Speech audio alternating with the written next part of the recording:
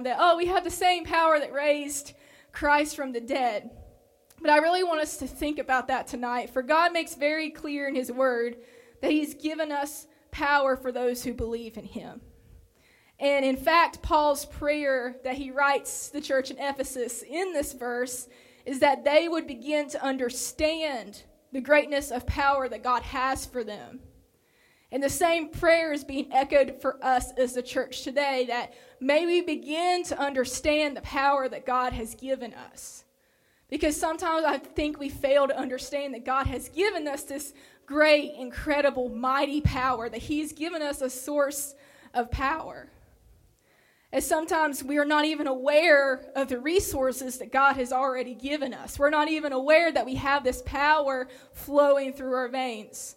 And that's why Paul prays, I pray that you will begin to understand that this power is on the inside of you. And that's our prayer here tonight, is that we would begin to understand that this power is in the inside of you, of every single believer here in this room. And he's not just given us just this small little dose of power that's average or subpar, but it's an incredible, great source of power. And we often fail to understand that. We often fail to grasp that. And we often go about our days completely unaware of that power. As we cannot walk in the power of God if we do not understand that it has already been given to us. As you can't live your lives in the power of God if you don't know that God has given you that power. And God has given us the same mighty power that raised Christ from the dead and enabled him to sit at the right hand of the Father. And that, again, that's like a cliche in the church, but think about that for a second. The same power that raised Christ from the dead. Like the same power that raised Christ from the dead after he was crucified, after he was beaten until he no longer looked like a human. The same power that allowed Christ to overcome death and the grave after he was already buried for 3 days. All those things are impossible. How does that even happen? And yet that same power that overcome death, that overcome the grave, that did the impossible, is the same power that's in us. And that's the same power that we have access to. And notice that this incredible, great, mighty power described here is only available for those who believe in Jesus. It's not something that everybody and anyone can have access to. It's only for those who believe in him. Believers in Christ have a source of power that those of this world do not have access to. We here in this room have access to the same power that raised Jesus from the grave that those outside of this don't have access to. As we are empowered by God when we believe in him in ways the rest of the world is not. We have that distinction. We have that ability to be set apart in that way. Because if you look at Luke 10:19, it says, "Look, I have given you authority over all the power of the enemy, and you can walk among snakes and scorpions and crush them, and nothing will injure you." Jesus said that to us, that he has given us authority over all the power of the enemy. And the enemy cannot overcome the people of God. And the enemy has no authority over those who follow Jesus. That means sickness, disease, sin, temptation, deception, lies, whatever other scheme of the enemy that you can think of, we have been given authority over it. And that's something that we possess as believers. It's something that Jesus has already given us. And this power and authority is only just a few things that God has given to us and promised us as believers. As in the novel, if you go back and read it later, John Bevere provides a more expansive list of promises that God has made to us. For an example, he has promised us joy and peace beyond comprehension. He has promised us well-being and vitality. He has promised us safety. He's promised us wholeness and freedom from sickness and disease. These are all the things that he's promised us, and the list just keeps going on and on and on. And we are promised the attributes found in heaven. All of these things that God has promised us, they are found in heaven and they have been given to us. However, the point of tension is when we look at our lives individually and when we look at the church as an overall whole, do we see these qualities? Do we see power and authority? Do we see joy and peace? Do we see stability? Do we see divine wisdom? Do we see people exhibiting the divine nature of God? When we look at our own lives, when we look at the church as a whole, do we see all these attributes that God has promised us, that he has called us to? As we may be promised the attributes in heaven, but these qualities, if we're honest with ourselves, do not seem to be manifesting on the micro or the individual level. If we're honest, we seem to be living beneath the calling and the promises that God has given us. That we don't often see believers walking around in power and in authority. We don't see believers exhibiting the characteristics of God. We don't see joy and peace manifesting. We don't see people, Christians having a distinction of joy and peace in a time of sorrow. And we don't see Christians with lives marked by abundance and marked by health. Jesus said that he has come so that we may have life and that we may have life more abundant. That's a promise from him. He has promised us an abundant life, but often we seem to live with lack. We often seem to live with not enough. That abundance seems to be something that is separate from our lives. And just as there is only one thing that can stop Superman, there is a kryptonite in our lives that is weakening both individuals and the body of Christ as a whole. There is a kryptonite within our lives that is preventing us from fulfilling the calling and the purpose that God has given us as children of God. And there is a kryptonite that is causing this discrepancy between the lives we're currently living and the life that we are called and could live. As God has called us to live a life full of power, authority, blessing, and hope, but when we look at our current lives, there seems to be this huge gap, this huge discrepancy between where we are and what God has called us to be. And the purpose of this book is to identify what that kryptonite is.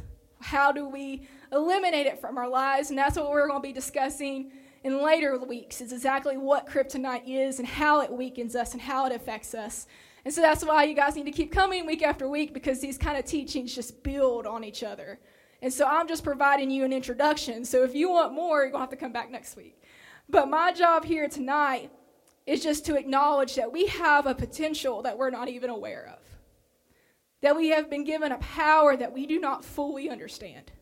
And that we haven't fully grasped. And that we have a potential in God that includes unimaginable possibilities. We are just not aware of it yet. And I'm here to acknowledge that we seem to be falling short of what our lives as Christians could be, of what is possible, of what promises God has given us that we just haven't obtained yet. As here are some examples within the Bible of people who walk in this abundance and blessing and hope and joy of God. And these are found within the Bible, and John Bevere includes these within the novels, and I'm going to share these with you guys tonight to see that it is possible. And so, during the reign of King Solomon, back in the Old Testament, the scripture says there was a time when silver was as common as stone and considered worthless because there was such an abundance and such a surplus of it. As it's found in 1 Kings chapter 10, verse 21.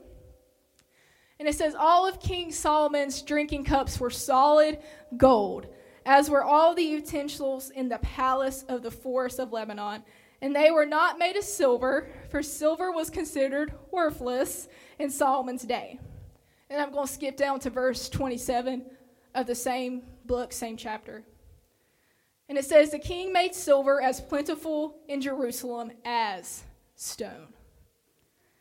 Okay, and so if you think about that, that's crazy. Silver was as plentiful as stone during the reign of King Solomon. The gravel outside that you see, silver was as abundant as stones outside, as gravel outside. That it was such a surplus of it that it was considered worthless. It was meaningless.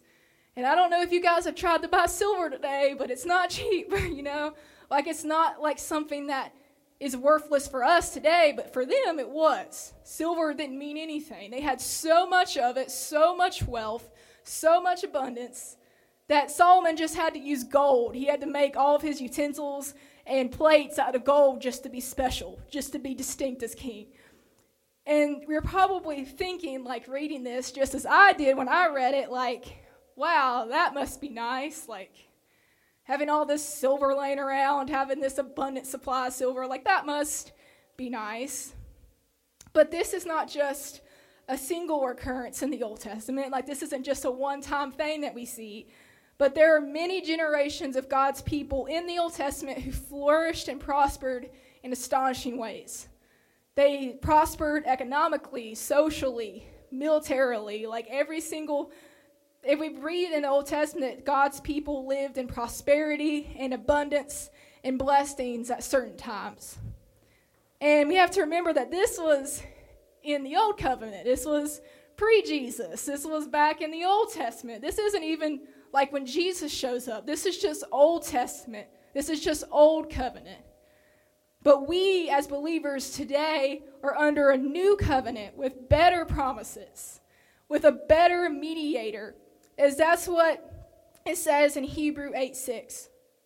It says, "But now Jesus, our high priest, has been given a ministry that is far superior to the old priesthood. For he is the one who mediates a far better covenant with God, based on better promises." And so if we see these things in the Old Testament, if we see these things under the Old Covenant, imagine what kind of promises we have under the New Covenant through Jesus. Imagine what kind of life we can live through Jesus, because he has given us better promises than what the people in the Old Testament experienced. He has given us a better life, a more abundant life than even what we see in the Old Testament. So why don't we see it today in our own lives? As we are under a better covenant and we can live in these better promises that Jesus has given us. And if you want to look for an example in the New Testament of under the New Covenant, you can look in the early church in the book of Acts.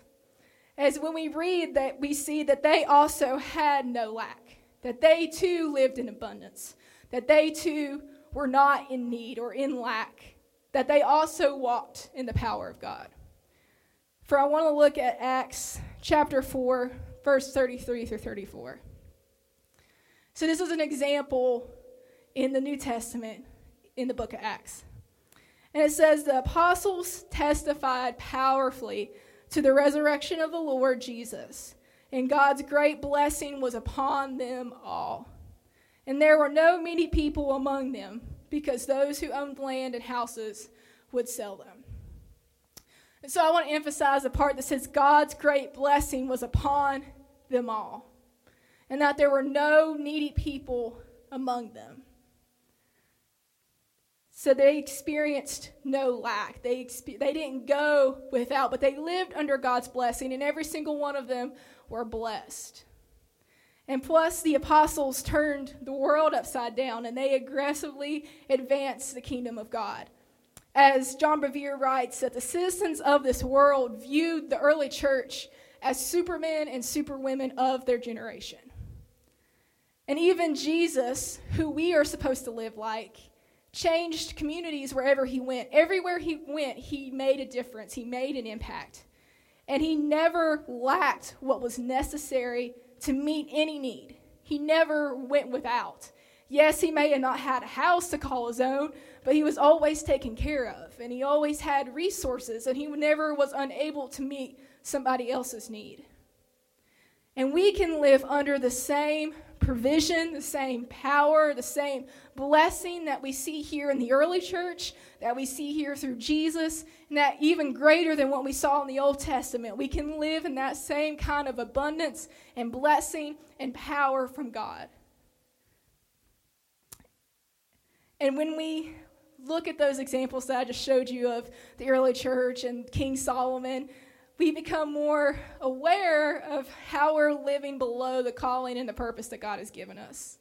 Because when we look at those examples of people prospering and living in abundance and being blessed, and we look at our own lives, we see that there is a distinction, that there is a falling short of what God has called us to, of what our lives could really be, of what God has truly promised us.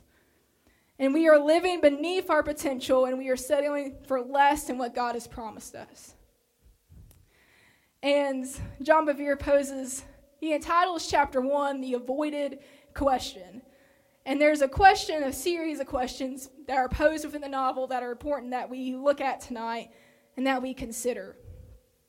It says, do we have a significant difference between the people of God and the people of the world? Do followers stand out?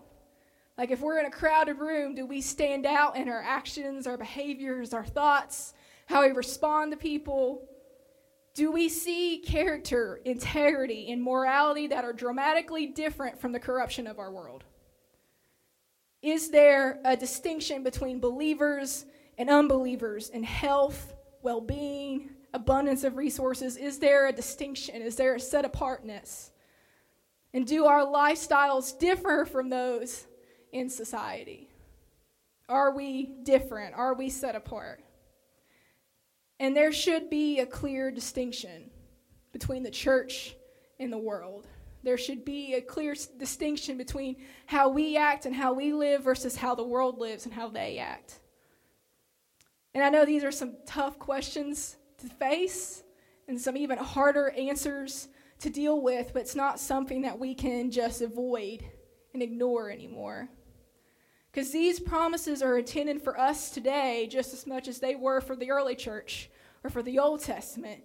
And we have access to the same power. We have access to the same power that raised Jesus from the dead. Why wouldn't we want to live in that? Why wouldn't we want to have our lives affected by that? And another question we need to ask is, are we as effective as the early church in reaching our world?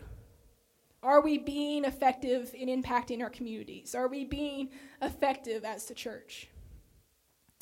And like I said, we cannot avoid these questions. As this is a quote from the novel, it says, we seem to draw back from anything that promotes power, strength, success, abundance, fruitfulness, or help. We draw back from these things. We don't seem to confront these things. And in doing so, we actually protect ourselves from having to answer some hard questions and give ourselves an excuse for not impacting our world with the gospel. And so these questions that we pose tonight, that we're pondering tonight, is important that we face, because if we protect ourselves from the answers, we're giving ourselves an excuse. We're giving ourselves a way out. And we have no excuse. We cannot keep avoiding these questions. We cannot keep dodging these answers. Because if we do not ask and act on the answers, we will remain far below the level of life we are promised and called to. So if we ever want to live in the life that God has promised us, if we ever want to live in the life that God has called us to, we have to face these questions and we have to act on the answers. And so if the worship team can come up, I'm getting ready to close out.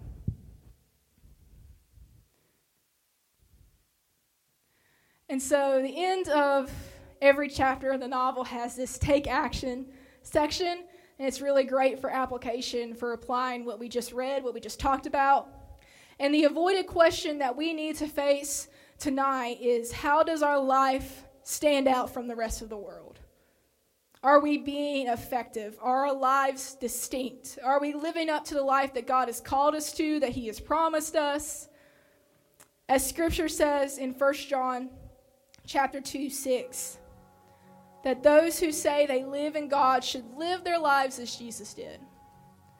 And so our call here for every believer is that we need to live as Jesus did. And if you were to ask those around you, would people say that you live like Jesus? How would your life be different if you lived more like Jesus? What habits would you break if you started to live more like Jesus? What things would you do? What things would you not do?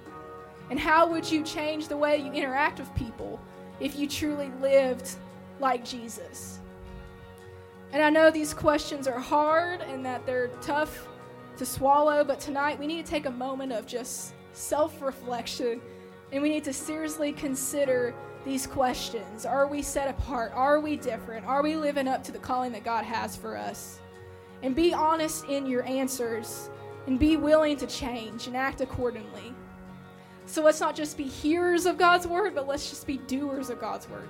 Like, don't just take what I'm saying tonight and just go home and do nothing about it, but here in this moment, as we're getting ready to go into worship, as we get ready to go into altar, that you just consider these questions, think about these questions, apply it to your life, and change accordingly. Change whatever you need to. So if everybody can just stand in this place. So they're going to sing a few songs, and I'm going to pray. But if these questions are just causing a stirring within you, let's take this moment of self-reflection to think about these things, to think about what we need to do differently and what we need to change. And so I'm going to pray. We're going to go back into worship, and you can come up into these altars and pray if you want to. You can pray at your seat. You can worship however you want to respond, but I encourage you to respond somehow. So, dear God, thank you for tonight.